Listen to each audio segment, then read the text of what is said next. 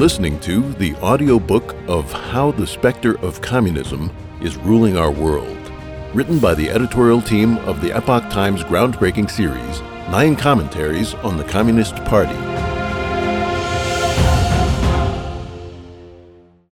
Chapter 18. The Chinese Communist Party's Global Ambitions, Part 1. Introduction. The beginning of the 20th century saw the Soviet Communists seize power in Russia through violent force. The success of this revolution, in turn, paved the way for the Communist specter's primary actor, the Chinese Communist Party. The CCP was established in 1921 by agents from the Far Eastern branch of the Communist International. Over the several decades that followed, the Soviet Union played a major role on the world stage, confronting the Western democratic camp in the Cold War. Westerners took the Soviet Union and its satellite communist regimes in Eastern Europe to be the archetypal communist adversary. Meanwhile, the CCP regime had ample time for its establishment and maturation. The Soviet Union collapsed in 1991, leaving the CCP regime alone on the world stage. Communist China took a new, non-confrontational approach, enticing the rest of the world to engage with its capitalist market economy while retaining a totalitarian political system. Therefore, many Western scholars, entrepreneurs, and politicians did not regard the CCP as a communist party, but rather considered it a variant at most. This could not be further from the truth. The CCP has brought the defining characteristics of communist ideology, deceit, malice, and struggle to the fore, creating a regime that employs the most harmful and stealthy methods of political intrigue developed over thousands of years of human history. The CCP seduces people with profits, controls them with power, and deceives them with lies. It has cultivated its demonic technique to the point of mastery. China is home to 5,000 years of history and a splendid traditional heritage, which have earned that ancient land and its people respect and admiration from people around the world. The CCP has capitalized on these positive sentiments.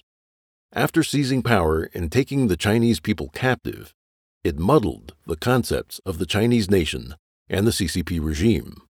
It presented its ambitions under the camouflage of China's, quote, peaceful rise, making it difficult for the international community to understand its true motives.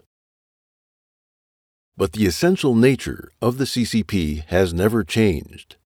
The party's strategy of economic engagement is simply to use the, quote, nutrition of the capitalist body to strengthen its own socialist body, to stabilize its rule, and realize its ambitions, rather than to enable China to see true prosperity and strength. In practice, its methods disregard basic moral ethics and universal values. The countries that mankind has founded exist on the basis of their founders' wisdom and faith in the divine. Human society must follow the standards of conduct laid down by the Creator. To maintain high moral character, protect the right to private property, and adhere to universal values, the economic development of a normal society needs to be supported by corresponding moral standards. But the CCP's party state has followed an absolutely opposite path, creating a fast-rising economic abomination that has encouraged severe moral degeneracy. The evil specter's motivation for arranging China's, quote, economic miracle is simple. Without economic strength, the CCP regime would have no persuasive influence with which to dictate its terms to the world. These arrangements are not to benefit China or the Chinese, but to play on people's worship of money and wealth so that the world will align with the CCP in economic cooperation and international affairs. Internally, the Communist Party rules through tyranny and the most ruthless aspects of the capitalist system. It rewards evil and punishes good, making the worst individuals into society's most successful. Its policies magnify the evil side of human nature, using atheism to create a state of utter degeneracy in which people have no moral qualms.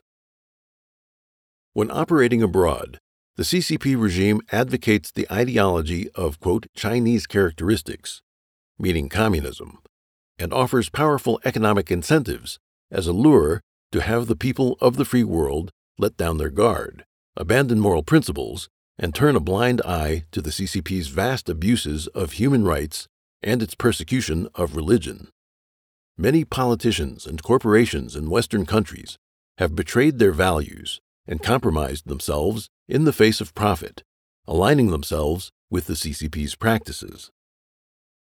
Western countries hope they can help the CCP make a peaceful transformation, but while China has indeed undergone a degree of superficial modernization and westernization, the party never changed its underlying nature. Over the past few decades, the practical result of engagement has seen the CCP successfully and peacefully undermine the moral obligations of the United States and corrupt the public will.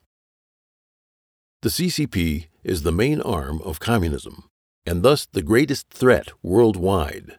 The communist specter's aim in strengthening the global power of the CCP is to spread its poison to all corners of the earth and ultimately to have people betray tradition and the divine.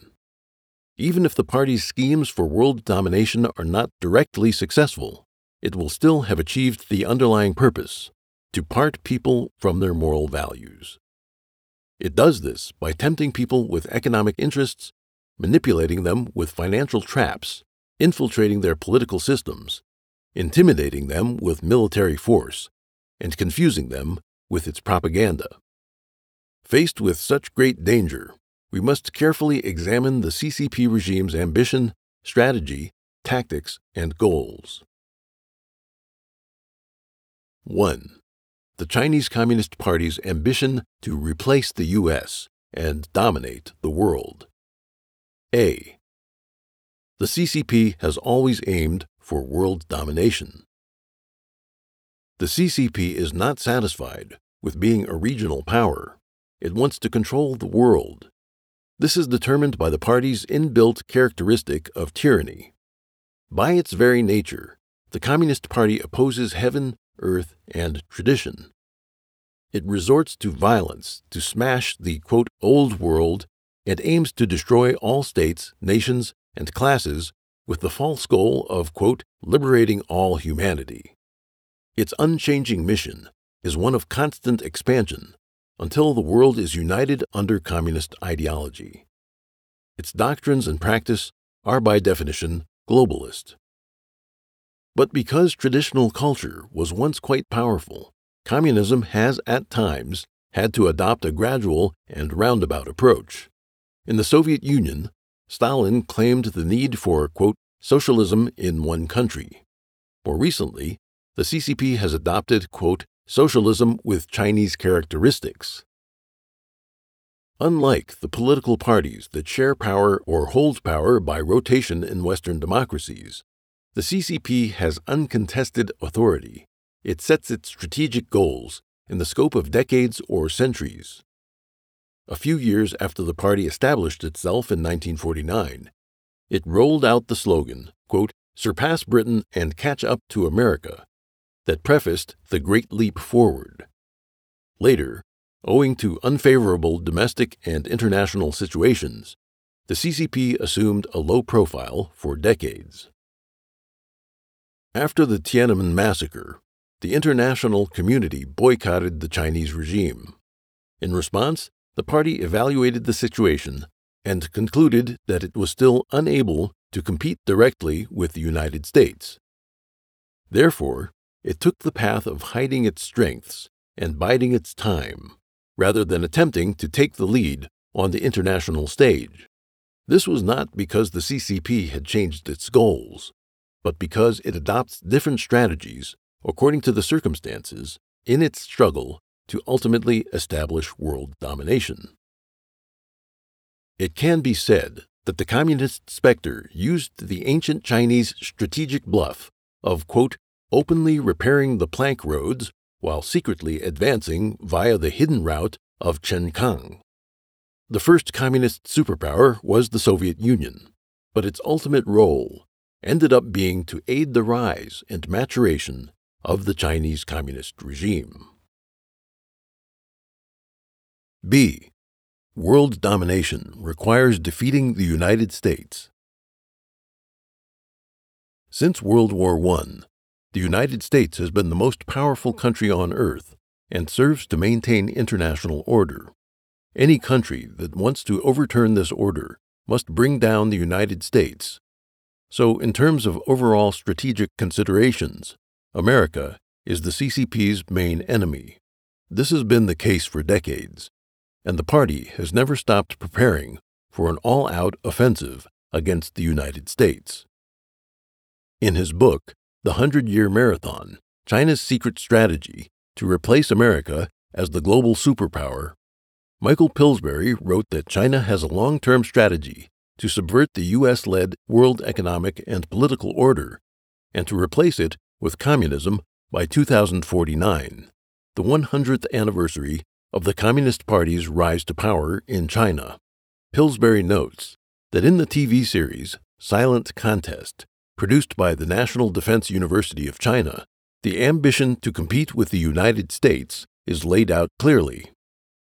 The CCP's process of realizing its, quote, great cause of dominating the world, quote, will inevitably run into constant wear and tear and struggle with the U.S. hegemonic system.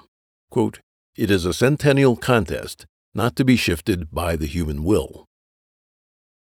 The CCP's global strategy is centered on countering the United States. Arthur Waldron, a professor at the University of Pennsylvania and a China expert, stated at a Senate hearing in 2004 that the Chinese People's Liberation Army is the only army in the world that is dedicated for anti-U.S. operations. In fact, apart from the PLA, most of the CCP's diplomatic relations and international activities have the United States as their direct or indirect target. C. The CCP has a multi-pronged strategy to subvert and contain the United States. The CCP has taken a comprehensive approach toward succeeding in its attempt to dominate the world. In ideology, it competes with the United States and other countries where there is freedom and democracy. It uses forced technology transfers and intellectual property theft to close the tech gap and boost its economic confidence. Militarily, it engages in a silent rivalry against the United States by means of asymmetrical and, quote, unrestricted warfare in places like the South China Sea. It backs North Korea, Iran, and other rogue regimes to impede the United States and NATO. In diplomacy, the CCP regime has promoted its, quote, Great Peripheral Strategy and the One Belt, One Road plan. It has very quickly expanded its international influence, including neighboring countries, as well as countries in Europe, Africa, Oceania, and Latin America, in an attempt to build an international coalition, develop a Chinese-led sphere, and isolate the United States. The CCP has multiple methods to accomplish these goals. It established the Shanghai Cooperation Organization in 1996, the Asian Infrastructure Investment Bank in 2015, and the, quote, 16+1 cooperation with Central and Eastern European countries in 2012. It cooperates keenly as part of the 5 BRICS countries: Brazil, Russia, India, China, and South Africa, and vigorously promotes internationalization of its currency. It seeks to control the formulation of industrial standards, such as those used for the proposed 5G cellular networks, and to dominate public discourse.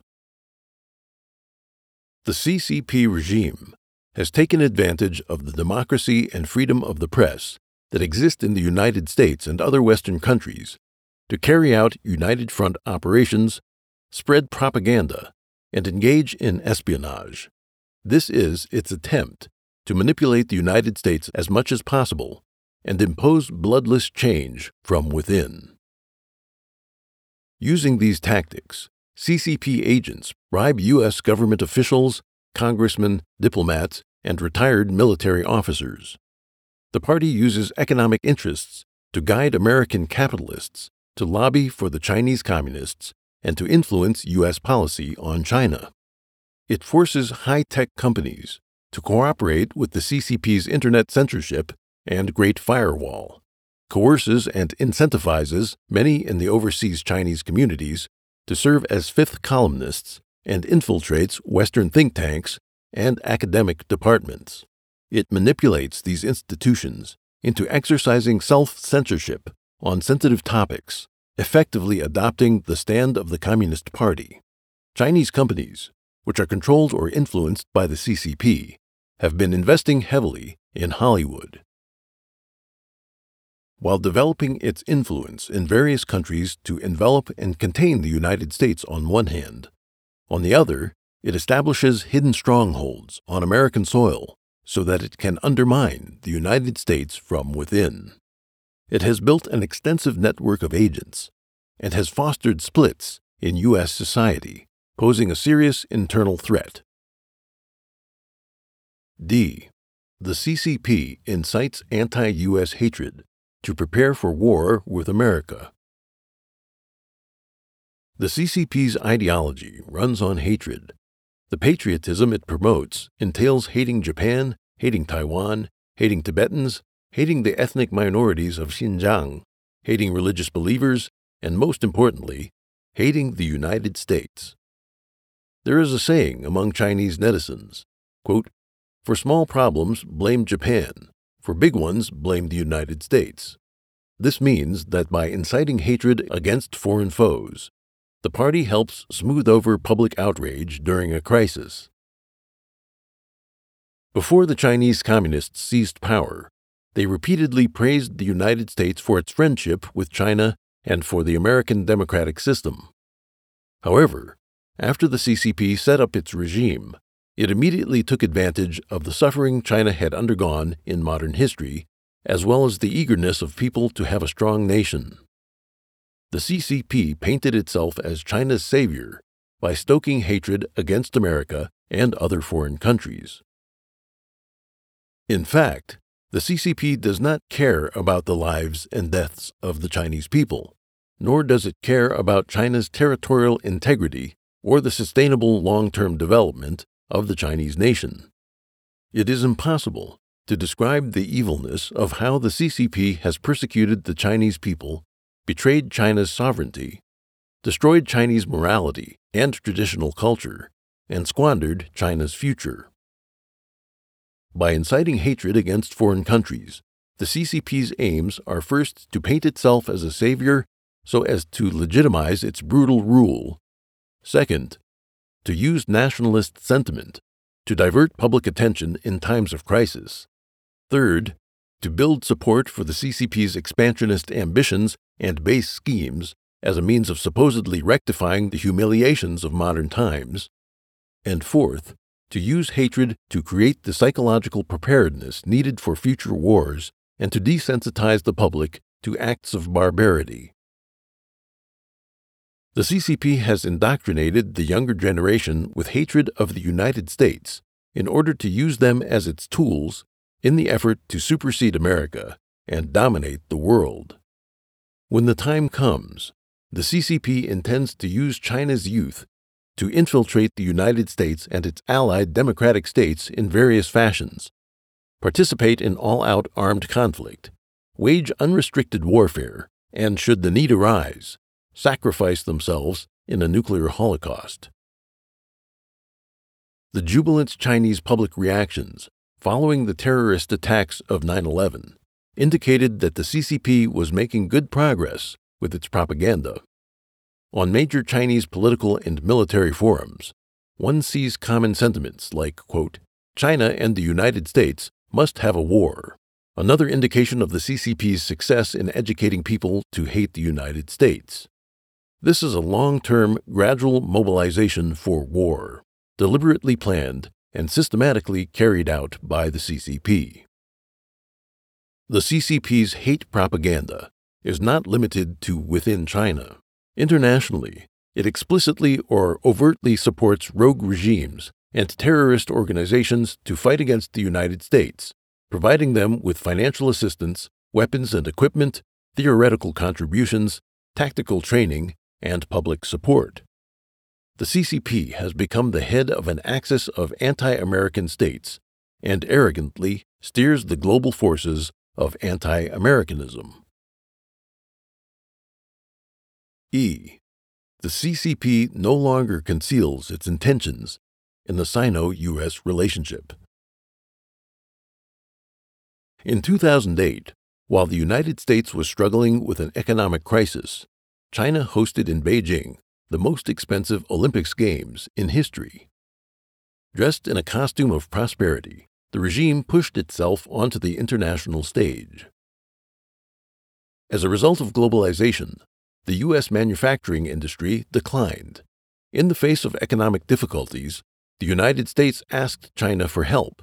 Quote, "America is surviving by borrowing money from us Chinese," became a hot topic in the CCP's propaganda. Quote, "America is going downhill. China is in position to replace it." Virtually all the party-controlled media in China touted such headlines, and the ideas even became popular opinion among Western media and scholars. Since 2008, America has showed signs of decline in areas such as economic standing, military strength, and political stability. On the economic front, the United States was pushing universal health care, expanding social benefits, placing climate issues at the center of policy, strengthening environmental monitoring, and placing restrictions on traditional manufacturing business. Still, the green energy industry was defeated by made-in-China products, and U.S. manufacturing continued to be hollowed out. There was no way to counter and guard against China's attacks in trade and intellectual property theft.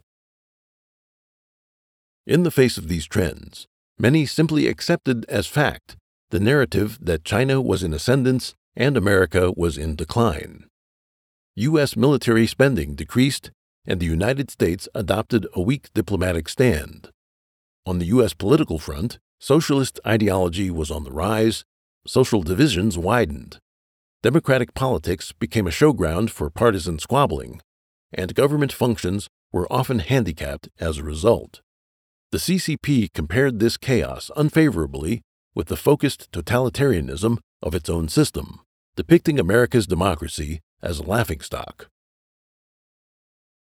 In 2010, China surpassed Japan to become the world's second-largest economy in the world. In 2014, according to the World Bank's statistics, if calculated based on purchasing power parity, China's GDP might have surpassed that of the United States. The CCP saw that the contrast in power between China and the United States was shifting, and thinking that America's decline was irreversible, it ended its old strategy of hiding its strength and biding its time. Instead, the CCP openly and directly took aim at the international order led by the United States. The official stance of the CCP, the media, and the experts gradually started to speak unabashedly of an expansionist, quote, China dream. In 2012, during its 18th National Congress, the CCP introduced the notion of building a, quote, community of shared future for mankind. In 2017, the CCP held its grand gathering of world political parties in order to falsely evoke the ancient imagery of the myriad kingdoms coming to pay their respects at the Chinese imperial court. The CCP went public with its desire to export the communist, quote, China model to the rest of the world. In the name of spreading what the CCP calls the China model, the Chinese plan, or Chinese wisdom, the CCP's ambition is to lead the world and to establish a new world order in accordance with the party's rules. The CCP has been preparing for this in all respects for decades. If this new world order is indeed established, it would present a formidable new axis of evil, an adversary even more threatening to the free world than the Axis alliance during World War II. 2. Communist China's strategies for world domination. A. One Belt, One Road initiative is territorial expansion under the guise of globalization. One Belt, One Road takes center stage. In 2013, the CCP officially introduced the plan for its Silk Road Economic Belt and 21st Century Maritime Silk Road, or One Belt, One Road for short. The plan is for the Chinese regime to invest billions and trillions of dollars to build critical infrastructure such as bridges, railroads, ports, and energy generation in dozens of countries. One Belt, One Road is the biggest planned investment project in history. One Belt refers to the Silk Road Economic Belt, which consists of 3 land-based components. From China through Central Asia and Russia to Europe and the Baltic Sea, from northwestern China through Central Asia and West Asia to the Persian Gulf and the Mediterranean, and from southwestern China through the Indochina Peninsula to the Indian Ocean. One Road refers to the 21st Century Maritime Silk Road, which is a 2-pronged effort. The first route goes from the ports in China to the South China Sea, through the Strait of Malacca, and on to Europe via the Indian Ocean. The second heads to the southern Pacific Ocean.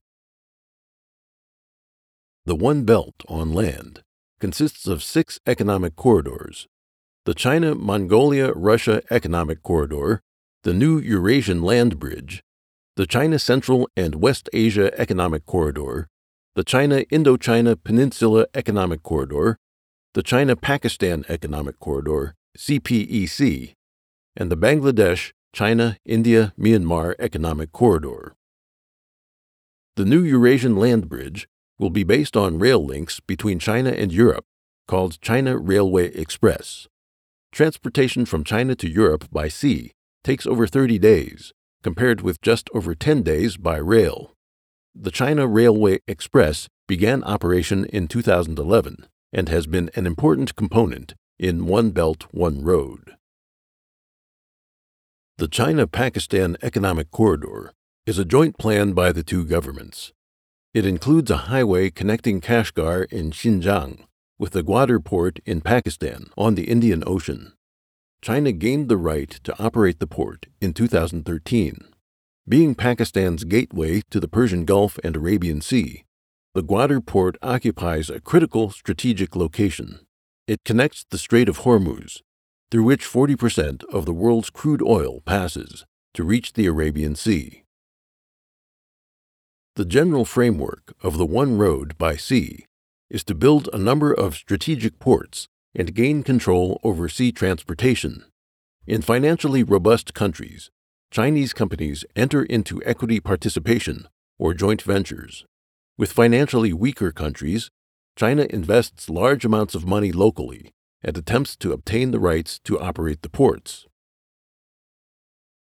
In 2013 alone, Chinese enterprises received the rights to operate at least 17 ports or terminals. China Merchants Port Holdings Company Limited bought 49% equity from Terminal Link SAS in France. With this purchase, it obtained the operating rights to 15 terminals in 8 countries on 4 continents. These ports and terminals include the Port of Antwerp and Zeebrugge in Belgium, the Suez Canal Terminal in Egypt, Cumport in Istanbul, Turkey, the Port of Piraeus in Greece, Pasir Panjang Port in Singapore, the largest port in the Netherlands, Euromax Terminal Rotterdam, which is called the Gate of Europe, the second phase terminal at Khalifa Port in Abu Dhabi, United Arab Emirates, the Port of Vado in Italy's Liguria region, Kuantan Port in the Strait of Malacca, Malaysia, the Port of Djibouti in Eastern Africa, and the Panama Canal. In addition to investment, the Communist Party also uses the debt traps created by One Belt, One Road to obtain control of strategic locations. Sri Lanka could not pay its debt to Chinese companies, so in 2017, it signed a 99-year lease with a Chinese company for the use of the Hambantota port. The CCP launched its Digital Silk Road in 2018 with the intention of reshaping the future development of Internet infrastructure. The Digital Silk Road is considered an advanced stage in the One Belt, One Road project and is its newest development. It mainly includes building fiber optic infrastructure, digital information services, international telecommunications, and e-commerce. Many countries involved in One Belt, One Road do not have a complete credit system. The CCP aims to introduce its systems of e-commerce and electronic payment services, such as Alipay, to these countries while totally shutting out Western competition. The Great Firewall, which filters Internet traffic in China, is being exported to the countries of the Belt and Road, as are the systems of mass surveillance already adopted by the CCP for use within China. The extent of the CCP's strategic reach can be seen from its investment in global infrastructure. According to a November 2018 report by the New York Times, the CCP has constructed or is constructing over 40 pipelines and other oil and gas infrastructure, over 200 bridges, roads, and railways, almost 200 power plants for nuclear power, natural gas, coal, and renewables, and a series of major dams. It has invested in 112 countries, most of which belong to the One Belt, One Road initiative. The CCP has spread its tendrils around the globe. As One Belt, One Road took shape, the CCP's efforts to replace the United States on the world stage swelled. It aggressively promoted the yuan as an international currency, as well as its own credit system. Chinese-made telecommunications networks, including 5G, are being pushed as the future in many countries, as are Chinese-built high-speed rail lines. The aim is to eventually establish a set of standards controlled by the CCP and independent of the current Western standards. One Belt, One Road has a global reach. In the early stage of the One Belt, One Road initiative, the CCP focused on countries neighboring China, reaching as far as Europe. Very quickly, the CCP expanded its reach to Africa, Latin America, and even the Arctic Ocean, covering the entire world. The Maritime Silk Road originally consisted of just two routes. A third route, the Silk Road on Ice, or the Polar Silk Road, was added to connect to Europe via the Arctic Ocean. Prior to One Belt, One Road, the CCP had already invested heavily in Africa and Latin America. These countries are now part of the major structure of One Belt, One Road, which has enabled the CCP to more rapidly expand its financial and military reach in Africa and Latin America. The primary goal of One Belt, One Road is to export China's excess capacity by building up basic infrastructure, such as railways and highways, in other countries. These countries are rich in resources and energy. By helping them build infrastructure, the CCP accomplishes two secondary goals. One is to open up routes to ship domestic products to Europe at low cost. The other is to secure the strategic resources of countries that participate in One Belt, One Road. The CCP's intention is to increase its own exports, not to help the countries along the Belt and Road to establish their own manufacturing industries. The CCP would not relinquish Chinese manufacturing. The real ambition behind One Belt, One Road is to use economic means as a vanguard to establish control over the financial and political lifelines of other countries and turn them into the CCP's colonies in its globalist strategy. Byproducts of participation in One Belt, One Road schemes include importation of all the harmful aspects of communism, corruption, debt, and totalitarian repression. The project is a deceptive trap that will not bring lasting economic prosperity to its participants. Many countries have become alarmed and are either stopping or reevaluating the One Belt, One Road project. The CCP has conceded that it should be more transparent and make adjustments to the heavily criticized debt traps. Nevertheless, the CCP's plans can't be underestimated. While Western enterprises operate on profit-seeking principles and won't tough it out in turbulent host countries for more than a few years, the CCP's calculus extends into the next century.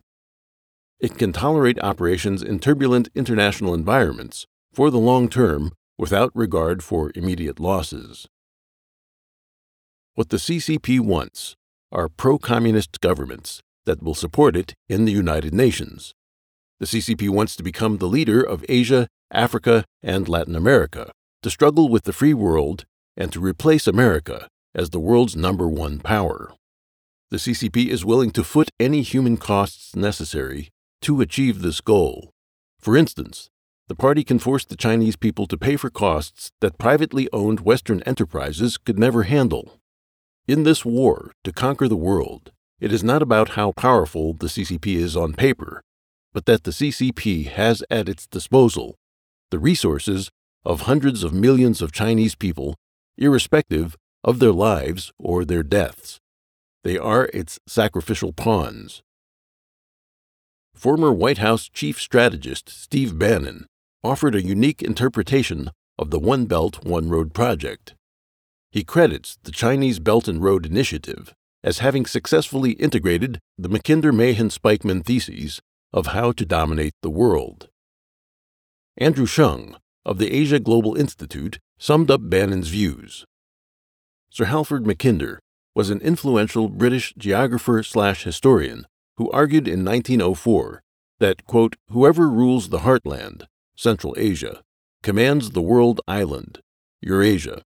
Whoever rules the world island commands the world. His American contemporary, Alfred Mahan, was a naval historian who shaped the U.S. strategy to dominate sea power, extending the British maritime empire logic of controlling the sea lanes, choke points, and canals by policing global trade. In contrast, Nicholas John Spykman argued that the rimland, the coastal islands encircling Asia, is more important than the heartland. Thus, quote, who controls the rimland, who rules Eurasia, controls the destinies of the world. Bannon's assessments reflect the Western world's growing vigilance against the CCP's ambitions contained in the One Belt, One Road project. In fact, the CCP's ambition is not limited to the scope of One Belt, One Road. The initiative is not merely focused on obtaining the rights to land routes, sea lanes, and major ports. The CCP wants to take advantage of loopholes, wherever they may be around the world. Many countries in Asia, Africa, and Latin America are newly independent states created by decolonization. These regions experienced a power vacuum, inviting the CCP to gain footholds. The newly independent countries that once comprised the Soviet Union and its Eastern European satellites had weak sovereign control and were also easy pickings for the CCP regime. Other turbulent countries, which Western investors tend to stay away from, naturally fell into the CCP's trap.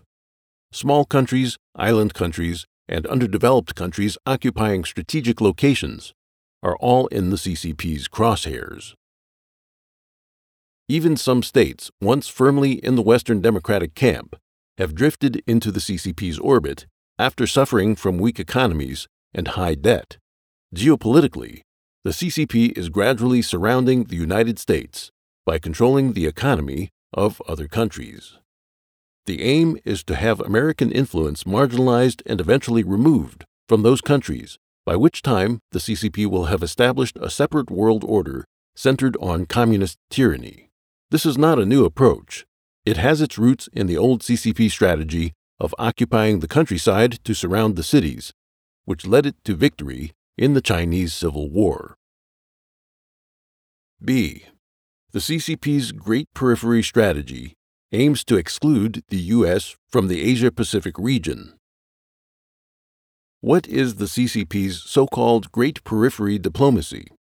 Party think tanks define it like this, quote, China neighbors 14 countries along a lengthy land border and looks across the sea at 6 other neighboring countries. Beyond that, to the east is the Asia-Pacific region, and to the west is Eurasia.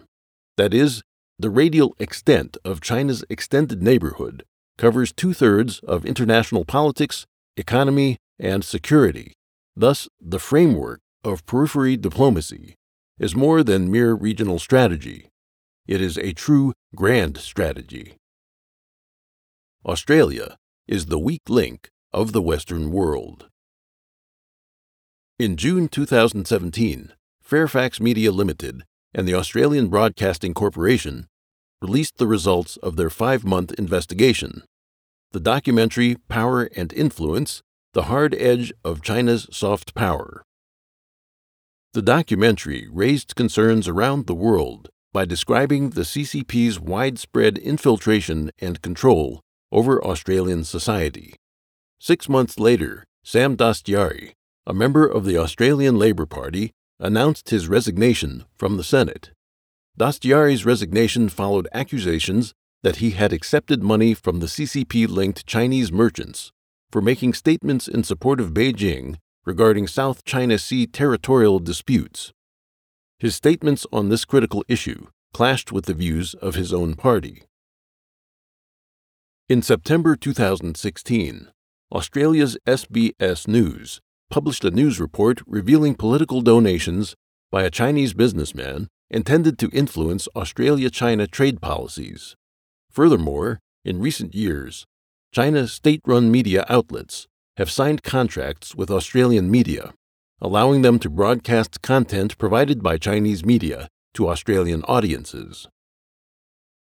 In fact, as early as 2015, Australia allowed a Chinese company with close ties to the People's Liberation Army, PLA, to secure a 99-year lease over the port of Darwin. The seaport occupies an important military location for guarding against attack from the north. Richard Armitage, a former U.S. Deputy Secretary of State, said he was stunned by the deal, and that the United States was concerned about the development. In 2017, a book called Silent Invasion: China's Influence in Australia by author Clive Hamilton was rejected 3 times by Australian publishers due to fear of Chinese repercussions. Finally, following much consideration, the 3rd publisher agreed to publish it. The censorship elicited widespread concern among Australians about China's influence in their country. Many more wonder why China has directed so much effort to Australia. What is the military strategic value of the CCP infiltrating Australia and exerting control there?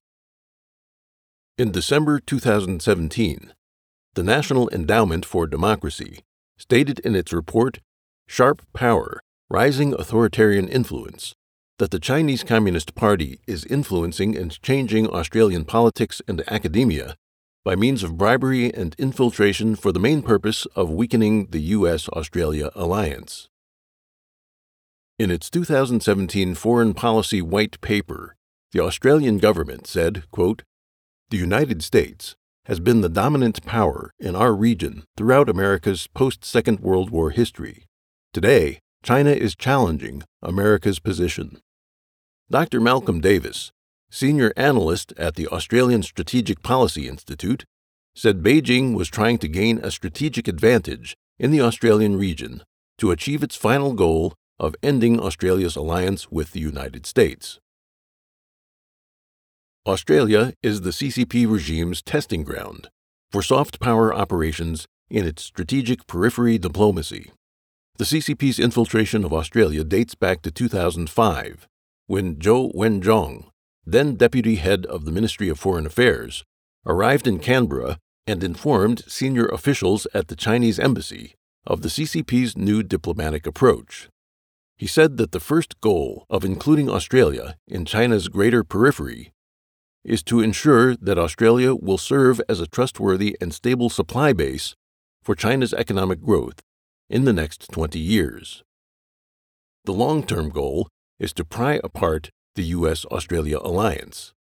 The mission of those present at the meeting was to understand how the CCP could broadly exert influence over Australia in the spheres of economics, politics, and culture. The CCP regime uses its economic strength to force Australia to make concessions on a series of military issues and human rights affairs. The standard approach adopted by the CCP to coerce others into cooperation is to cultivate personal relationships via economic interests and simultaneously create the implicit threat of blackmail.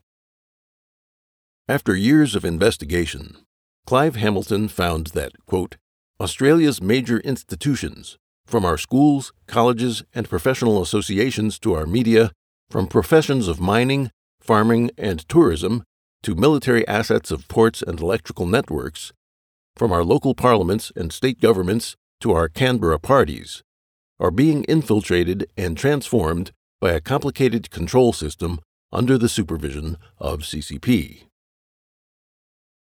After the 2008 economic crisis, in practice, Australia has proved it's willing to serve as the CCP's supply base due to the common belief that the CCP rescued Australia from the recession.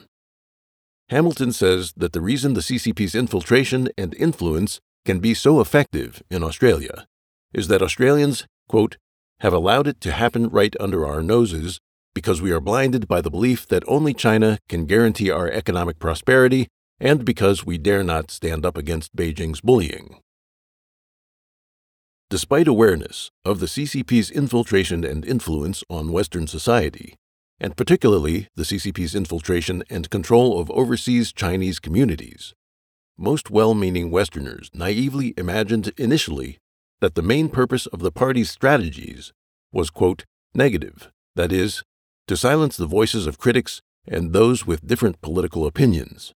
However, Hamilton says that behind the negative operations are the CCP's, quote, positive ambitions to use ethnic Chinese immigrants to sympathize with the CCP so as to allow Beijing to build up influence. In this way, Australia would be transformed into the CCP's helper in becoming an Asian, then global superpower. Similarly, the CCP is extending its infiltration and control from Australia to New Zealand.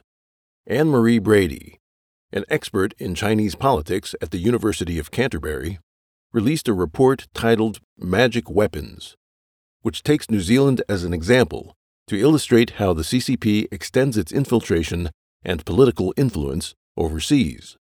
The report reveals that several Chinese-born members of New Zealand's parliament have close links with the CCP and that many politicians have been bribed by massive political donations from rich Chinese merchants and CCP United Front organizations such as Chinese trade associations in New Zealand. Shortly after her report was published, Dr. Brady's college office was broken into. Before the break-in, she also received an anonymous letter threatening her with the words, quote, "You are the next one." China is actively roping in New Zealand's local politicians. For example, members of New Zealand political parties receive posh treatment on trips to China. Retired politicians are offered high-paying positions in Chinese enterprises, as well as other benefits, to have them follow the party's directives. The CCP targets Pacific Island nations for their strategic value. Despite their size, Pacific Island nations have the critical strategic value of being able to serve as maritime bases.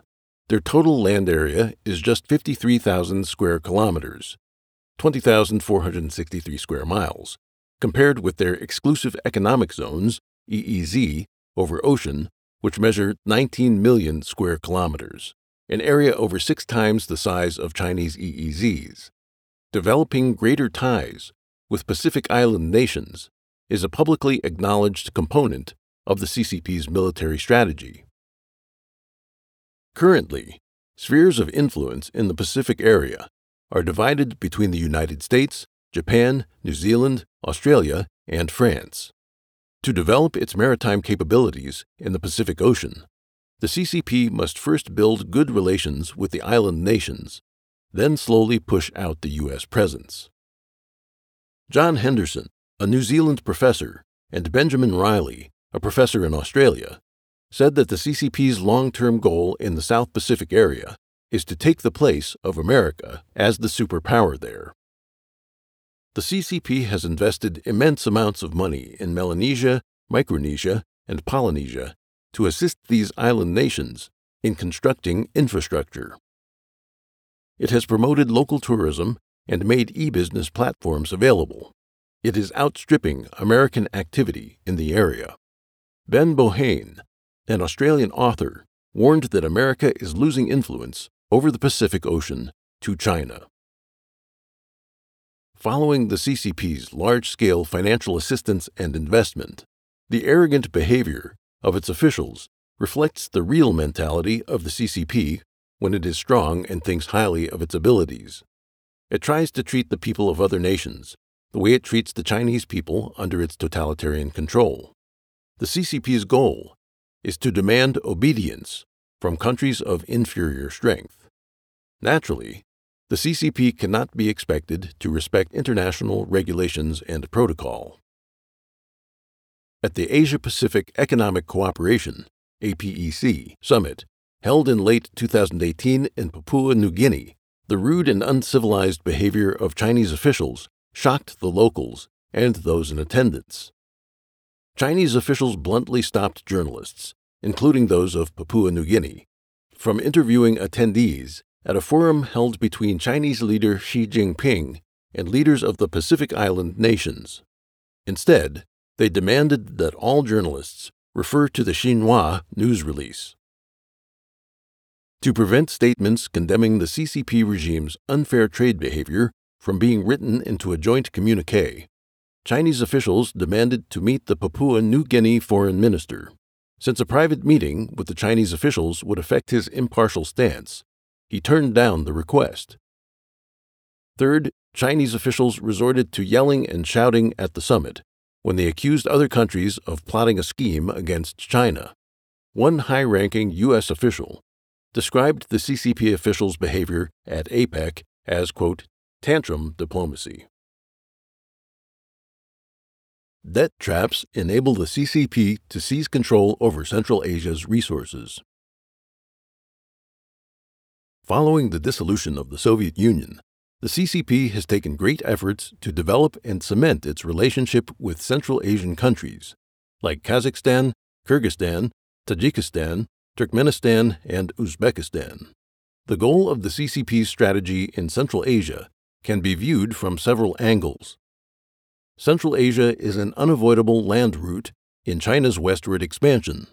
Further, when China constructs infrastructure to transport goods in and out of China, it can also expand its commercial interests in Central Asia.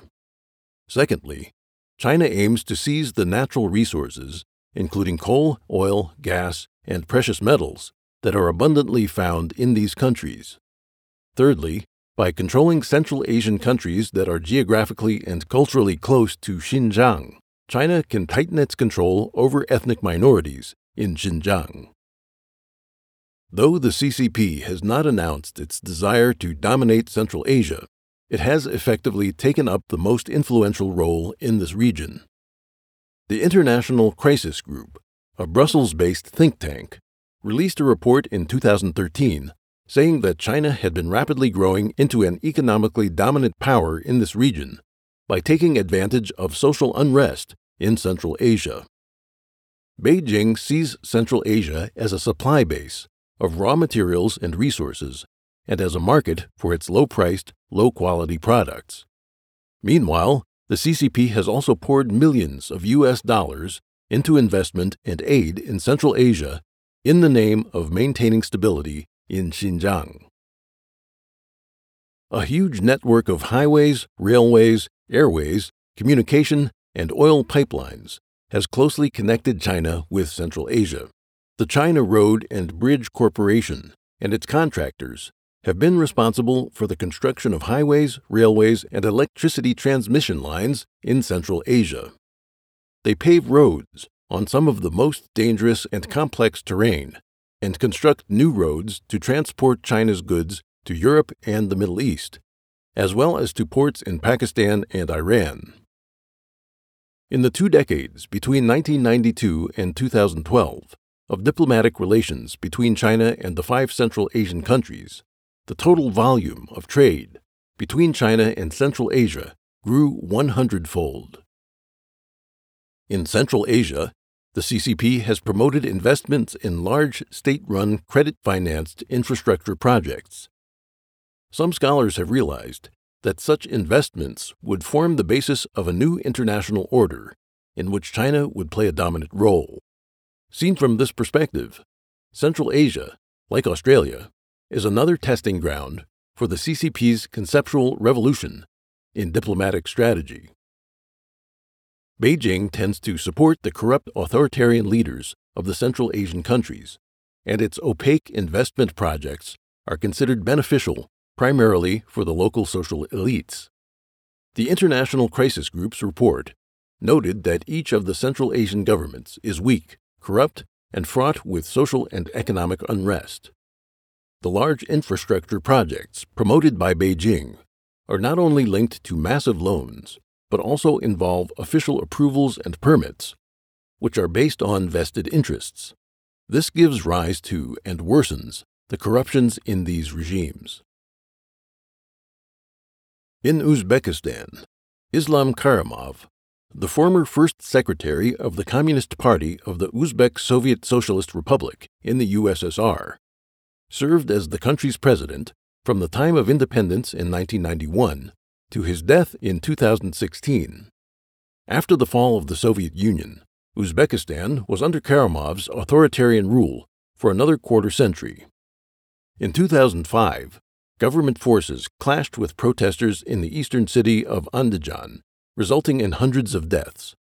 The CCP placed itself as a firm supporter of Karimov, rendering firm support as usual to Uzbekistan and other countries in this region in their efforts to safeguard the status quo. The fragile economic structures of Central Asian countries, in combination with massive infrastructure loans from China, leave these countries especially prone to falling into China's debt trap. Turkmenistan is suffering from a severe economic crisis, with an annual inflation rate of over 300%, unemployment estimated at over 50%, severe food shortages, and rampant corruption. Now China is the only customer of Turkmen gas, and also the largest creditor of its foreign debt, which stands at $9 billion, estimated at 30% of GDP in 2018. It's possible that Turkmenistan has no choice but to give its natural gas fields to China to pay off its debt. This country has put its economic arteries in Beijing's hands. Tajikistan borrowed more than $300 million from China to build a power plant. Unable to pay its debt, the country transferred ownership of a gold mine to China in order to pay off the liabilities. The Kyrgyz economy is also in danger, as large-scale infrastructure projects carried out by the CCP there also caused it to fall into the debt trap. The country is likely to give part of its natural resources to pay debt. Kyrgyzstan also cooperated with Chinese communications companies Huawei and ZTE to build digital communication tools in order to tighten governmental control over people, while also leaving China a back door to extend its surveillance into these countries. Beijing took advantage of the power vacuum in the aftermath of the dissolution of the Soviet Union to enter the Kazakh energy sector. The Kazakh economy depends on production of crude oil, and oil revenue in US dollars is used to buy cheap Chinese products. Apart from oil drilling, this nation's industrial foundation is fragile. With the flow of cheap Chinese products into its market, the Kazakh manufacturing industry collapsed. Another motive for the CCP's expansion in Central Asia is to crack down on Uyghur dissidents living in Central Asia. The Shanghai Cooperation Organization (SCO) charter, signed by the China-led SCO, allows suspects to be extradited to member countries.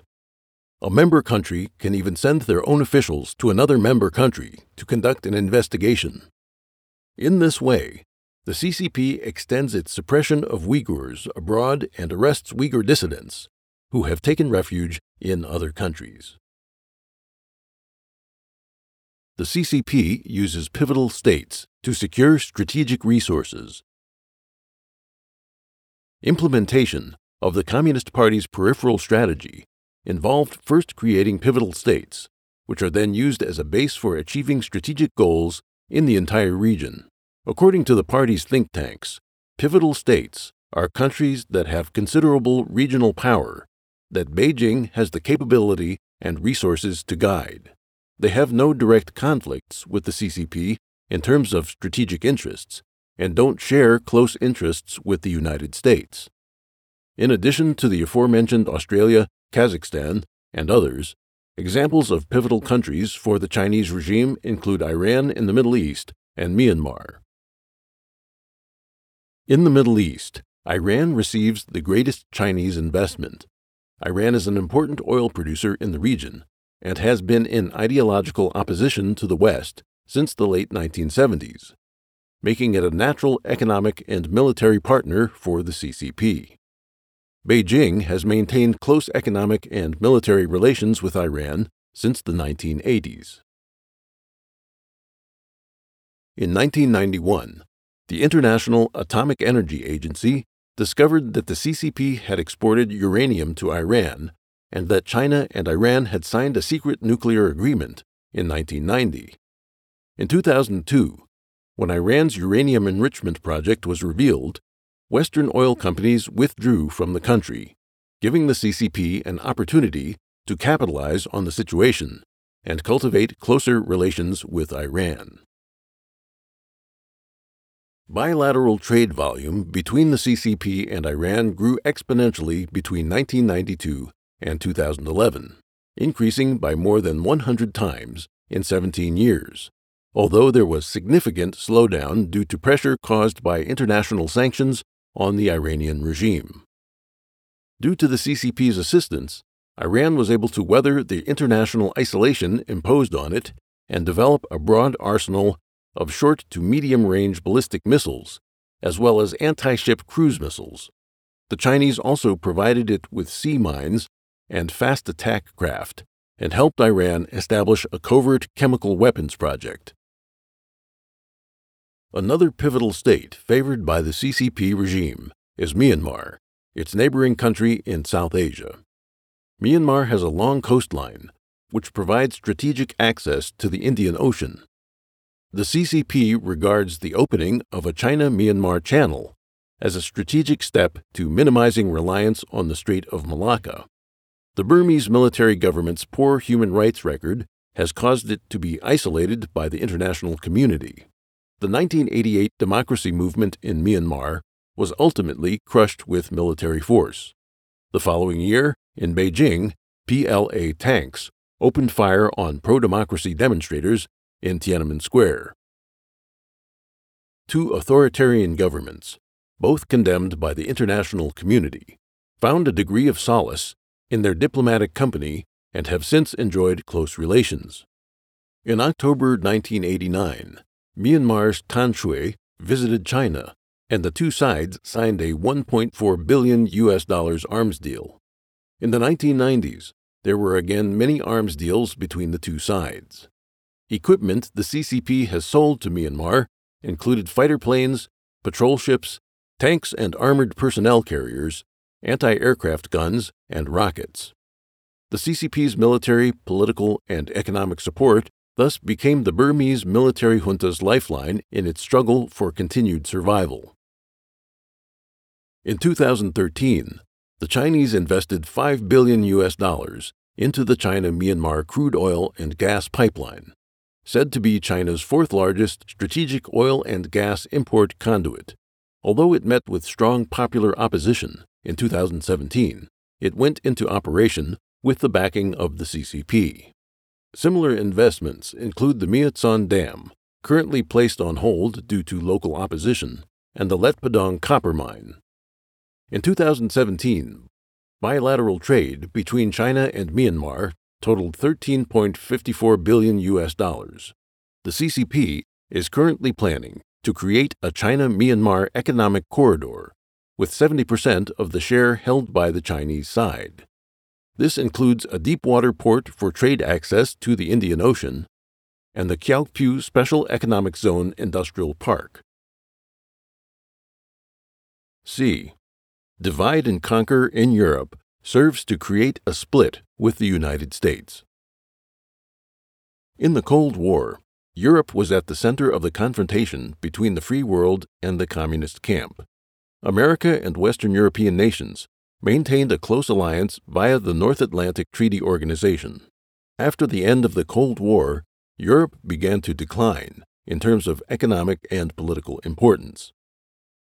In order to drive a wedge between Europe and the United States, the CCP adopted a strategy of dividing and conquering the European countries by adapting to local conditions to gradually penetrate and develop influence in Europe. In recent years, the differences between Europe and the United States on many major issues have become increasingly apparent. The CCP's activities have had a hand in this. After the 2008 financial crisis, the CCP exploited the fact that weaker European economies were in urgent need of foreign investment. The CCP injected large sums of money into these countries in exchange for compromises on issues such as international law and human rights. The CCP used this method to create and expand the cracks between European countries and reaped the benefits. Countries targeted by the CCP include Greece, Spain, Portugal, and Hungary. After the sovereign debt crisis in Greece, the CCP invested heavily there, exchanging money for political influence and using Greece as an opening for building more influence in Europe.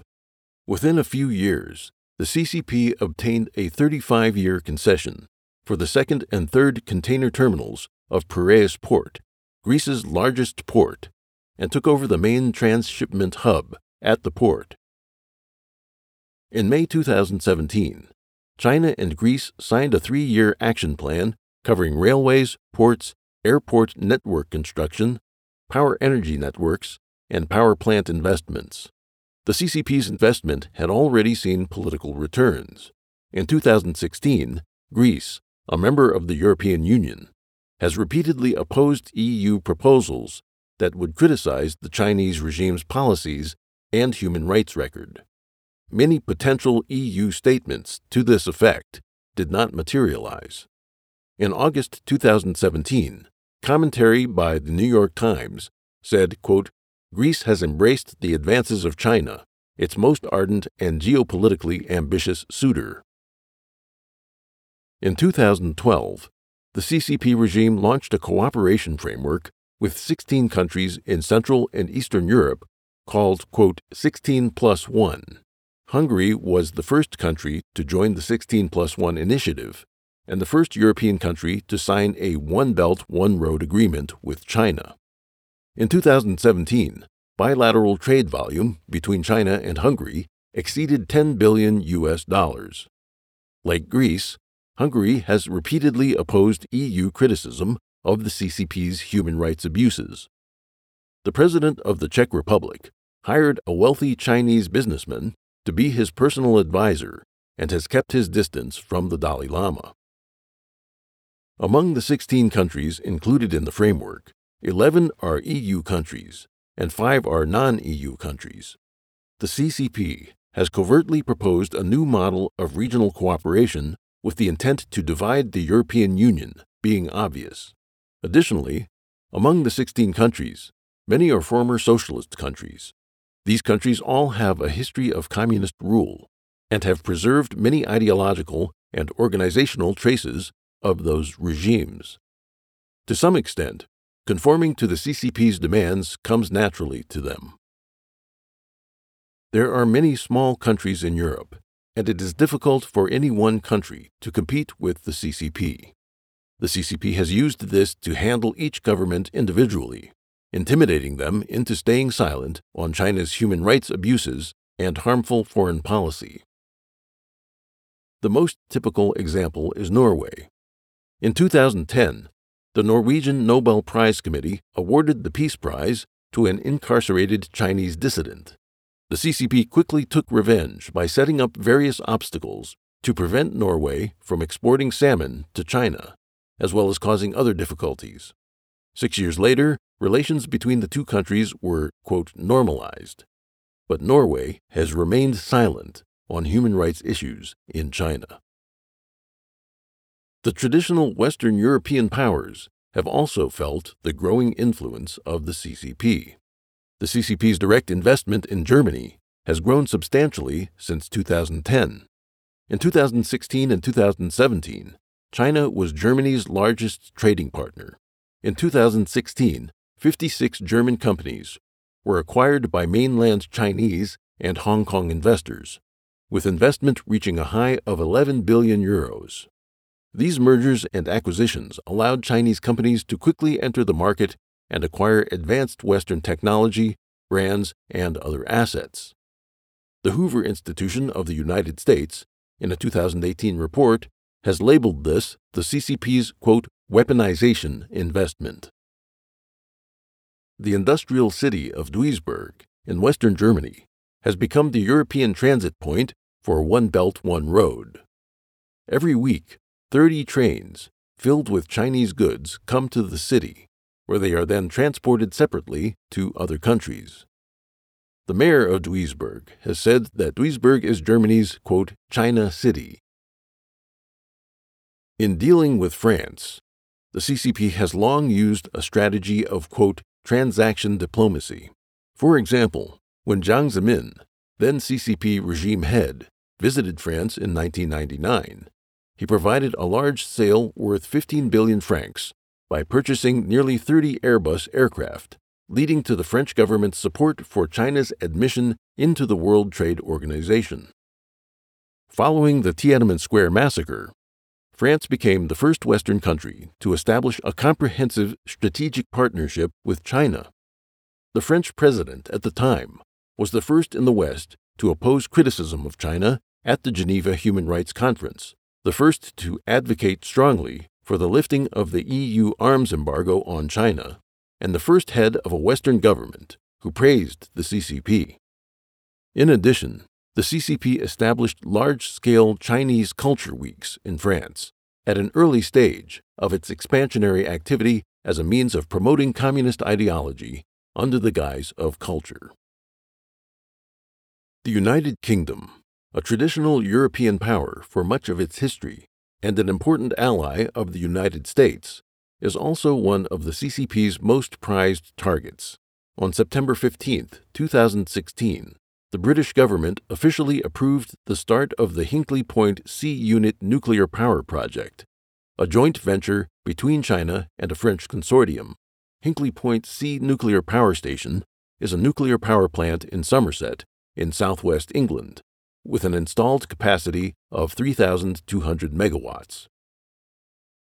The project was severely criticized by experts, including engineers, physicists, environmentalists, China experts, and business analysts, who especially referred to the huge hidden dangers to British national security.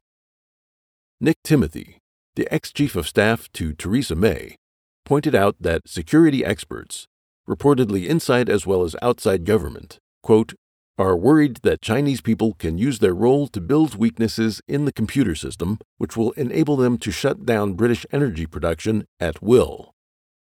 The British Guardian calls this, quote, the dreadful deal behind the world's most expensive power plant. As in other parts of the world, the methods the Chinese regime uses to expand its influence in Europe are pervasive and numerous.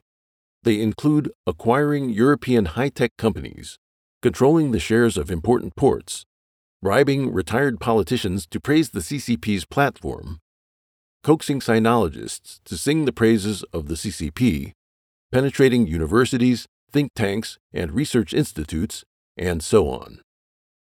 The English-language edition of the CCP-controlled China Daily has a monthly page insert in the long-established British newspaper, The Daily Telegraph.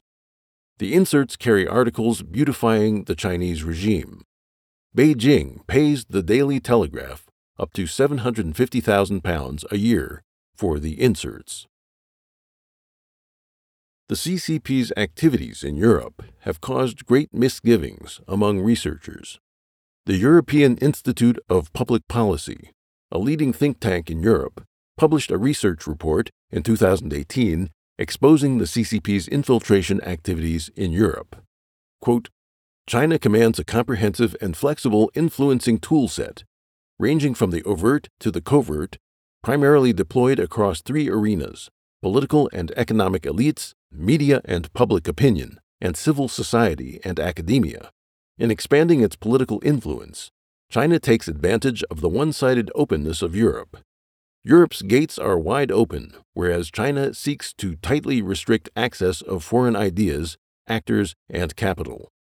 The effects of this asymmetric political relationship are beginning to show within Europe. European states increasingly tend to adjust their policies in fits of, quote, preemptive obedience to curry favor with the Chinese side. Political elites within the European Union and in the European neighborhood have started to embrace Chinese rhetoric and interests, including where they contradict national and/or European interests.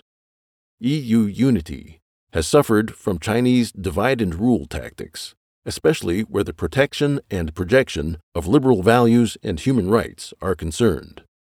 Beijing also benefits from the, quote, services of willing enablers among European political and professional classes who are happy to promote Chinese values and interests. Rather than only China trying to actively build up political capital, there is also much influence courting on the part of those political elites in EU member states who seek to attract Chinese money or to attain greater recognition on the global plane. In addition to political, economic, and cultural infiltration in Europe, the CCP has also engaged in various forms of espionage. On October 22, 2018, the French Le Figaro carried the headline, quote, The Revelations of Le Figaro on the Chinese Spy Program that Targets France. Through an exclusive series of special reports, Le Figaro revealed the CCP's various espionage activities in France.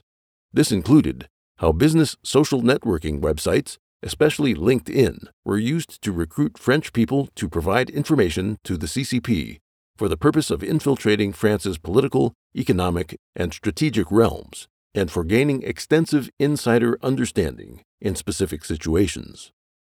The report also said that such cases are only the tip of the iceberg of the CCP's espionage operations in France. The CCP's purpose is the large-scale plunder of sensitive information regarding the French state and its economic assets. Similar espionage activities have also taken place in Germany. D. The CCP exports the Chinese model to colonize Africa.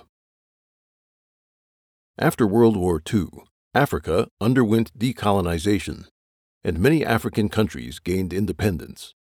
As technology and capital were transferred from the West to China, Africa gradually lost the attention of the West.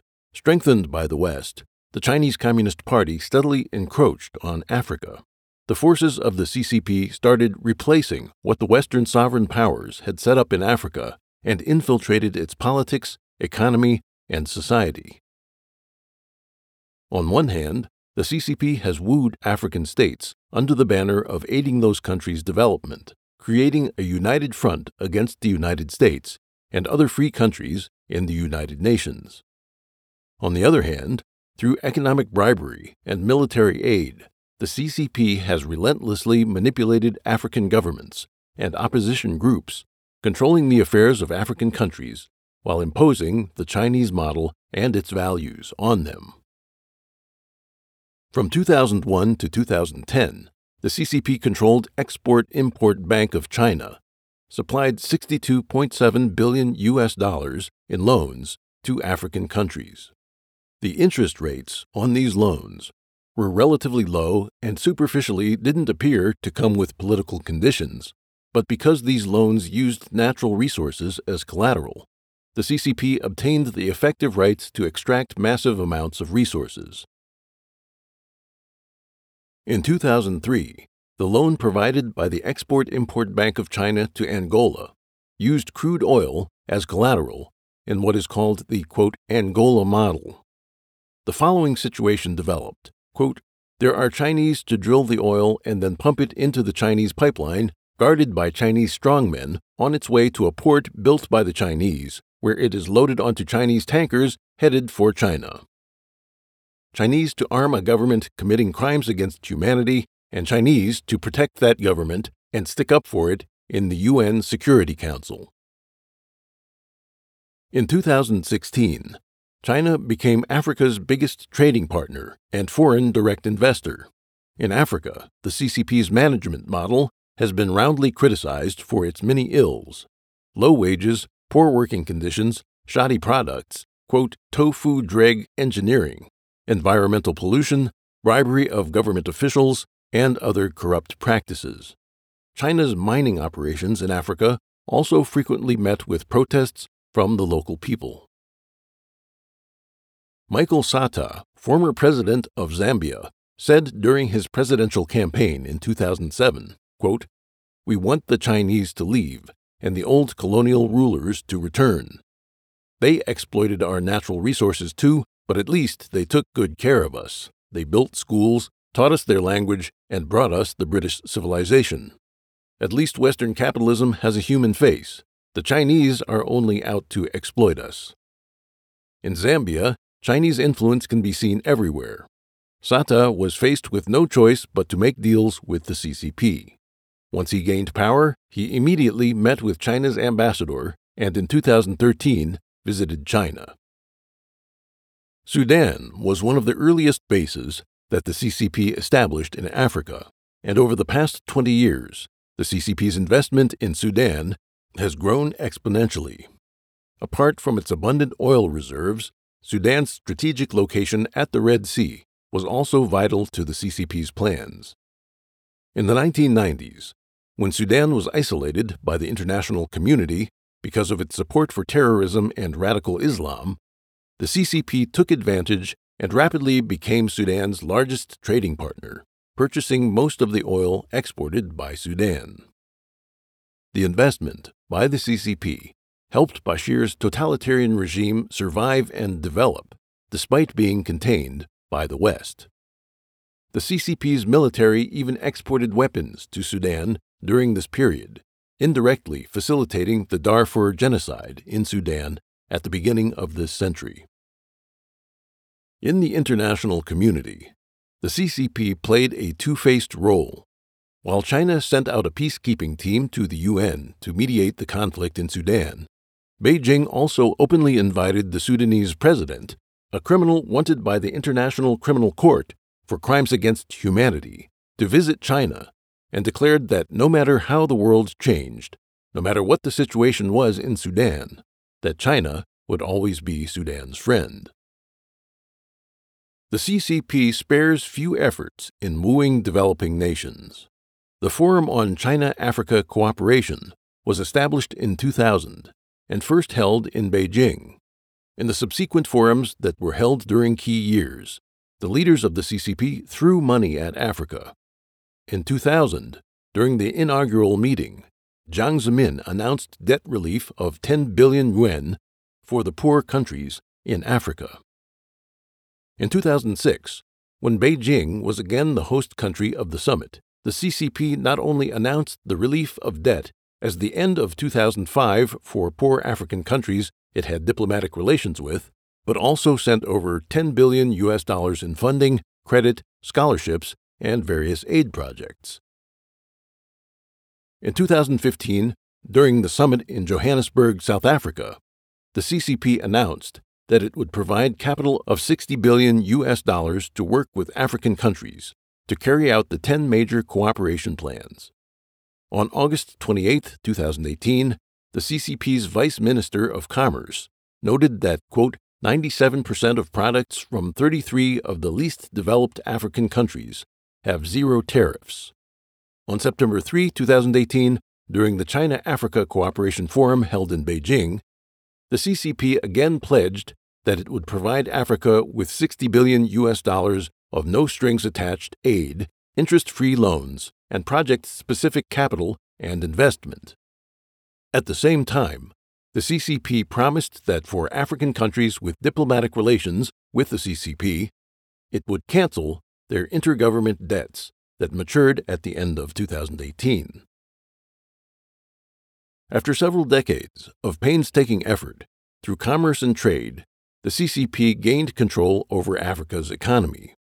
By using economic incentives, it has bought off many African governments, such that they follow Beijing's every instruction. The outside world has noticed how the CCP regime is attempting to conquer Africa, and how it is using Africa as the stage for promoting and advocating the party's model. A scholar in the Chinese regime establishment declared, quote, "China's progress over the past 40 years has proven that it doesn't need to do what the West did to achieve success. History has not ended yet. The impact of this on Africa is beyond what you can imagine." Following China, the former Prime Minister of Ethiopia, Meles Zenawi, established a 5-year plan for Ethiopia.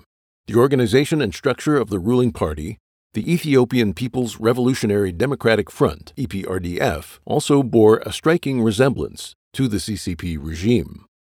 An anonymous source within the Chinese Foreign Ministry said that many high-level officials in the EPRDF had gone to China to study and undergo training, and that the children of many important officials also went to China for their education.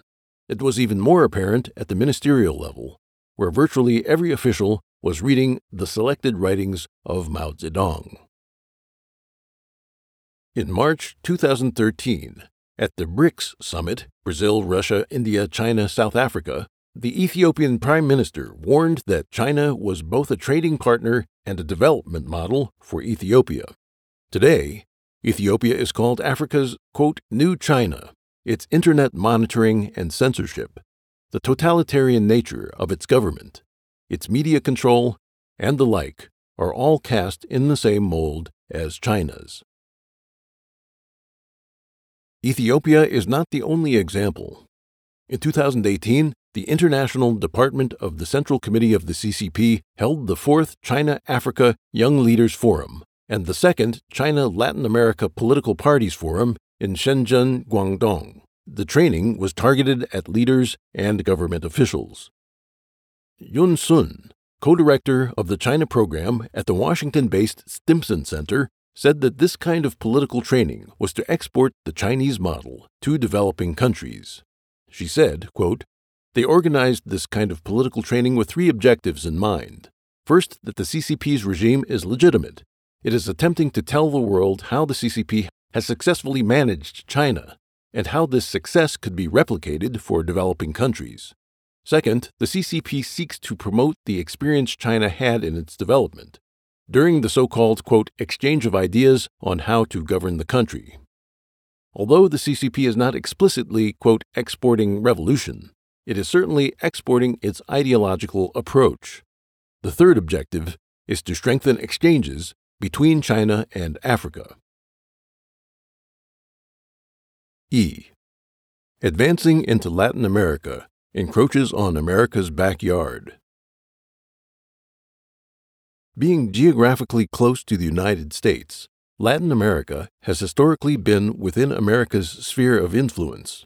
Although there were a number of socialist regimes that appeared in Latin America when the tide of communism swept over the world during the mid-20th century, external influences never posed a threat to America.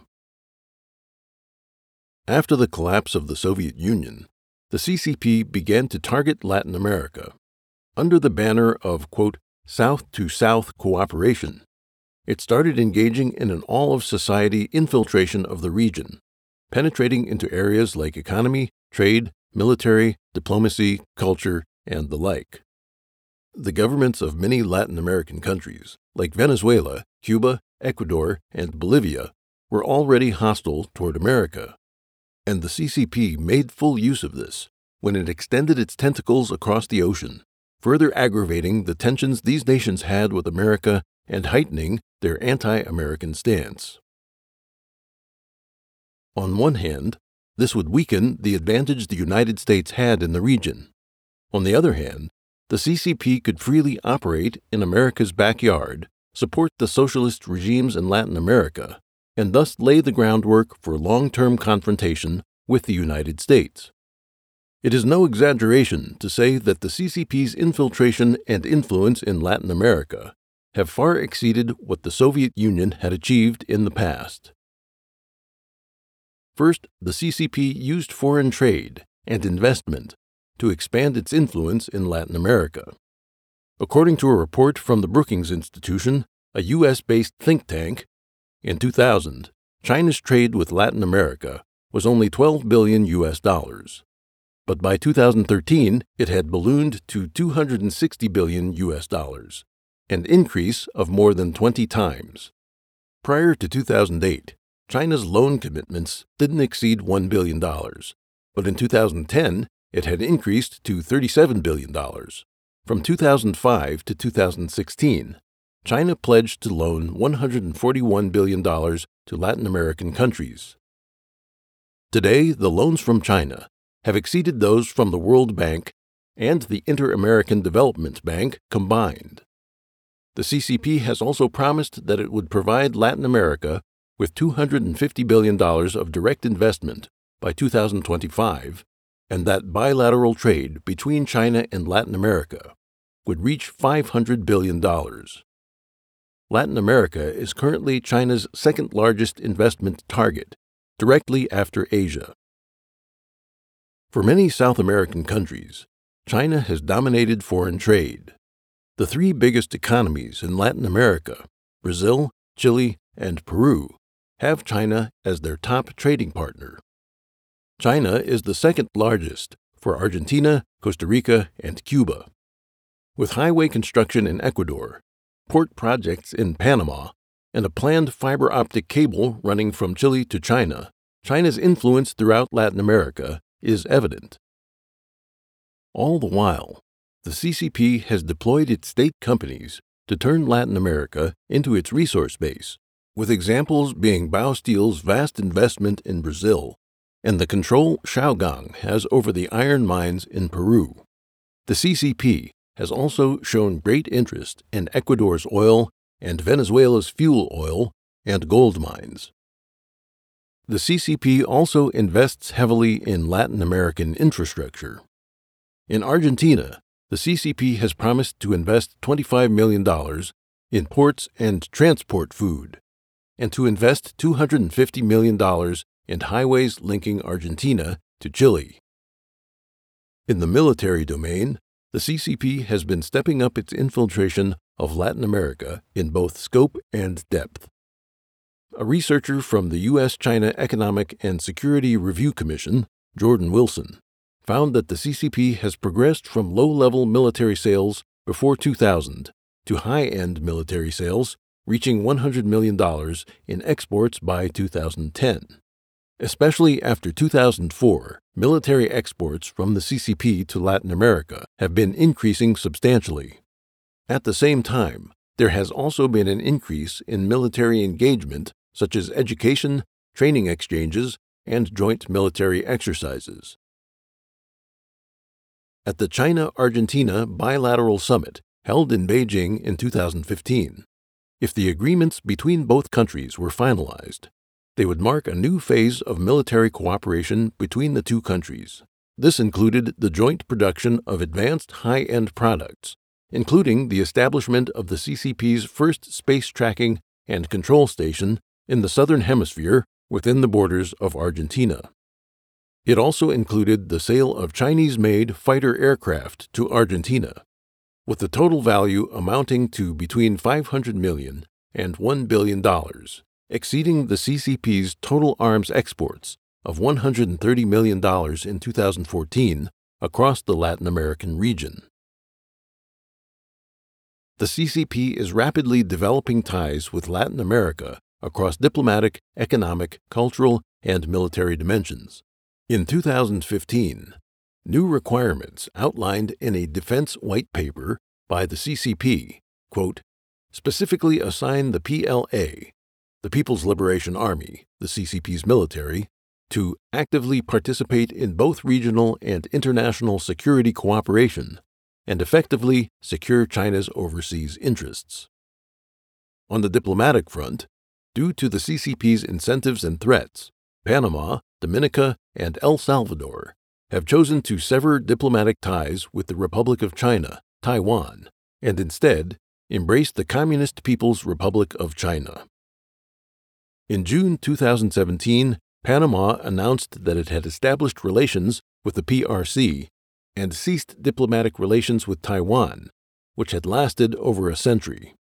3 years ago, the CCP started actively planning to invest in Panama's infrastructure, such as ports, railways, and highways, with the total amount of investment reaching about $24 billion. China has already acquired control over both ends of the Panama Canal, which is of great international strategic importance. The CCP has also invested close to $30 billion in El Salvador's La Union port. In July 2018, the U.S. ambassador to El Salvador, Jean Maines, warned in El Salvador's El Diario de Hoy, newspaper of today, that Chinese investment in La Union had a military objective and deserved close attention. On the cultural front, the CCP has established 39 Confucius Institutes and 11 Confucius classrooms in Latin America and the Caribbean, with total enrollment exceeding 50,000. Confucius Institutes have been identified as institutions used by the CCP for spying, as well as transmitting party culture and the ideology of the CCP under the guise of traditional Chinese culture. The expansion and infiltration of the CCP regime in Latin America is a serious threat to the United States. By using access to the Chinese market and dependence on economic investment and military aid to sway the policies of Latin American governments, China is able to pull them into its own sphere of influence and pit them against the United States. The canals, ports, railways, and communications facilities the CCP builds are all important tools that will be used in the future for expanding and establishing its global hegemony. F. Communist China flaunts its military ambitions. At the 2018 Zhuhai Air Show in China, the debut of the CH-7 Rainbow drone caught the attention of military experts. The Rainbow series signifies that China has caught up in the technology for developing armed drones. A large number of CH-4 Rainbows have taken over the military markets of Jordan, Iraq, Turkmenistan, and Pakistan, countries that were restricted from purchasing armed drones from the United States. The latest CH-7 Rainbow, in some ways, is as well equipped as the X-47B, the best the United States has to offer. An observer noticed that the latest CH-7 was revealed at the 2018 air show in China before it was tested by the PLA. The video played at the air show simulated the drones combating the enemy, which was clearly the U.S. military. All of these moves clearly show China's ambition to challenge the U.S. hegemony. In recent years, as China's military power became more developed, its ambition couldn't stay unnoticed. Chinese vessels followed and harassed a U.S. surveillance ship, USNS Impeccable, in the South China Sea while it was conducting routine operations in international waters. A similar incident took place later in Yellow Sea international waters. The Chinese vessels repeatedly came close to the USNS Victorious. They came within 30 yards of the U.S. ship, forcing it to make a dangerous sudden stop. The most recent incident happened in September 2018, when a Chinese warship conducted aggressive maneuvers, warning the USS Decatur to depart the area. The Chinese ship approached within 45 yards of the bow of the American vessel, forcing the Decatur to maneuver to prevent a collision. The CCP regime revealed its military ambitions long ago. Its strategy is to move from being a land power to being a maritime superpower and eventually establishing hegemony on both land and sea. In 1980, Beijing's strategy was to perform active defense, and its focus was mainly on defending its own borders. At the time, its main adversary was the Soviet Army. In 2013, Beijing's frontline defense turned into active offense for the purpose of expanding its front line. It proposed, quote, strategic offense as an important type of active defense.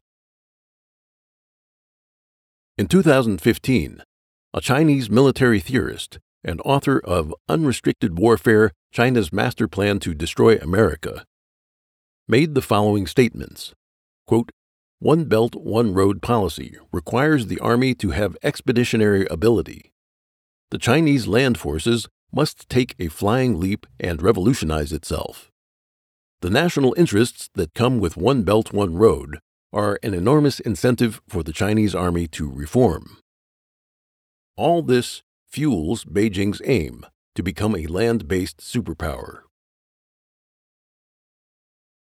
The U.S. Department of Defense said in its annual report to Congress in 2018, China's maritime emphasis and attention to missions guarding its overseas interests have increasingly propelled the PLA beyond China's borders and its immediate periphery.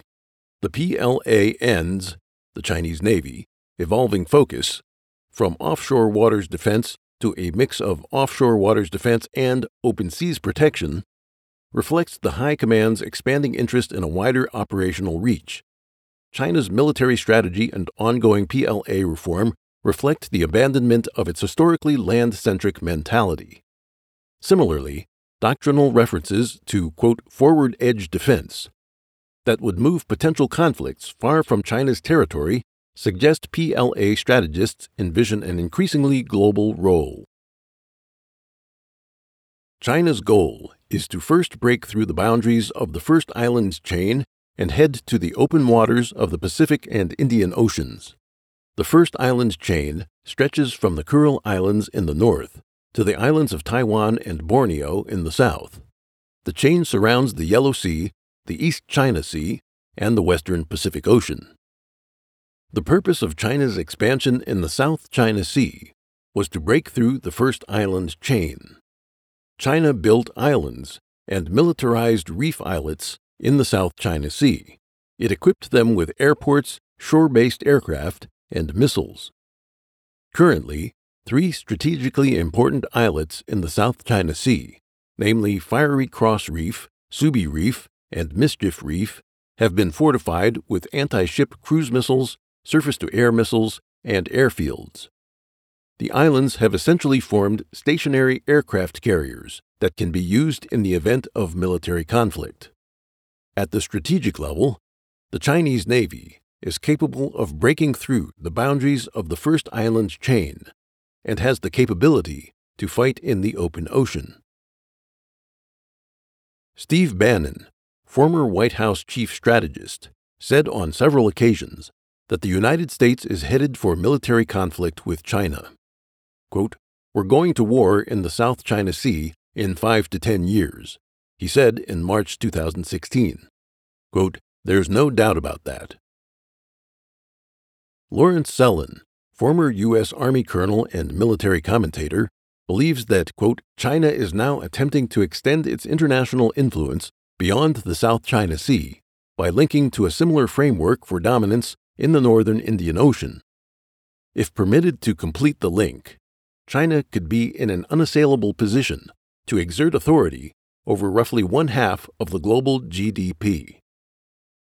The dominance of the South China Sea isn't an issue of territory, but of global strategy. Each year, close to $5 trillion in merchandise moves through the South China Sea.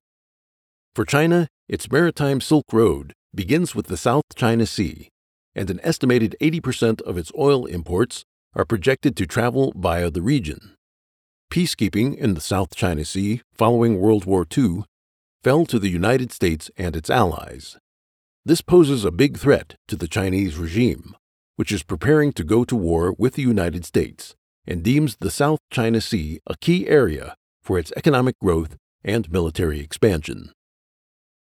Taylor Fravel, the Arthur and Ruth Sloan Professor of Political Science at the Massachusetts Institute of Technology, pointed out an interesting fact after figuring out how China has solved its territorial disputes in history. Since 1949, China has engaged in 23 territorial disputes with its neighbors. It settled 17 of these disputes. In 15 of these settlements, Beijing offered substantial compromises on the allocation of disputed territory.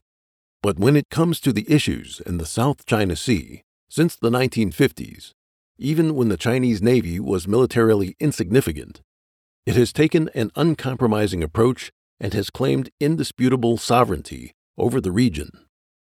China has never used such absolute language to other land disputes. Apparently, quote, fighting every inch isn't how China solves its border conflicts. Professor M. Taylor Fravel listed several reasons for China's strong stand on South China Sea issues. Quote, China views offshore islands, such as the Spratlys, as strategic. From these islands, China can claim jurisdiction over adjacent waters that might contain significant natural resources and even jurisdiction over some activities of foreign naval vessels, he said. Quote, South China Sea outcrops can be developed into forward outposts for projecting military power. They might also aid China's submarine force by preventing other states from tracking Chinese submarines that seek to enter the Western Pacific from the South China Sea. The Chinese regime's aggressive and expansionary actions in the South China Sea, especially the steps it has taken in recent years to change the status quo, have heightened military tensions in the greater region. Japan has reversed a decade of declining military expenditures, while India has revived its stalled plans for naval modernization. Masking its efforts with the excuse of safe passage for energy and freight, China's active expansion in the South China Sea has tipped the balance of power in the region and increases the possibility of military conflict. One expert pointed out that, quote, Chinese perception of the South China Sea as a security concern has led to an erosion of security in the region. This standpoint echoes that of Bannon. In 2017, the Chinese military established its first overseas military base in Djibouti. Western scholars believe that Chinese military officials are looking beyond the Western Pacific region and considering how to project power even further abroad. For example, the CCP has recently been active in the Pacific Island countries, regardless of costly investments. Its long-term goal is that in the future, these island countries serve as supply stations for the PLAN's Blue Water Fleet. The military expansion of the CCP is not limited to the traditional divisions of land, sea, and air. It is also making advances into the realms of space and electromagnetic warfare. The CCP's military ambitions are backed by vast reserves of manpower, equipment, and funding. The CCP regime maintains the largest regular army in the world, with 2 million active military personnel. The People's Liberation Army also has the largest ground force in the world, the largest number of warships, the third most naval tonnage, and a massive air force. It has a Trinity nuclear strike capability, consisting of intercontinental ballistic missiles, ballistic missile submarines, and strategic bombers.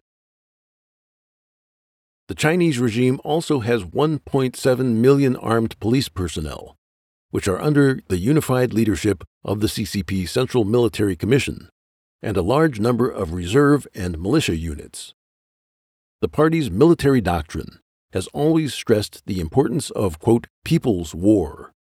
Under the CCP's totalitarian system, it can quickly impress all available resources to military use. This means that the CCP has a pool of over 1 billion people, including overseas Chinese, from which it can draft huge numbers of people into militia service. China's GDP increased rapidly between 1997 and 2007. The CCP relies on economic power to rapidly expand armaments production and upgrade its arsenal.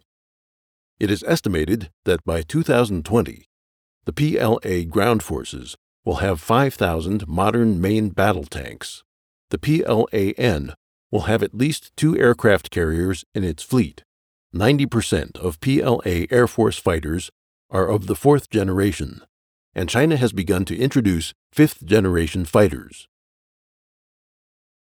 In early 2017, China announced a 6.5% inflation-adjusted increase in its annual military budget to $154.3 billion.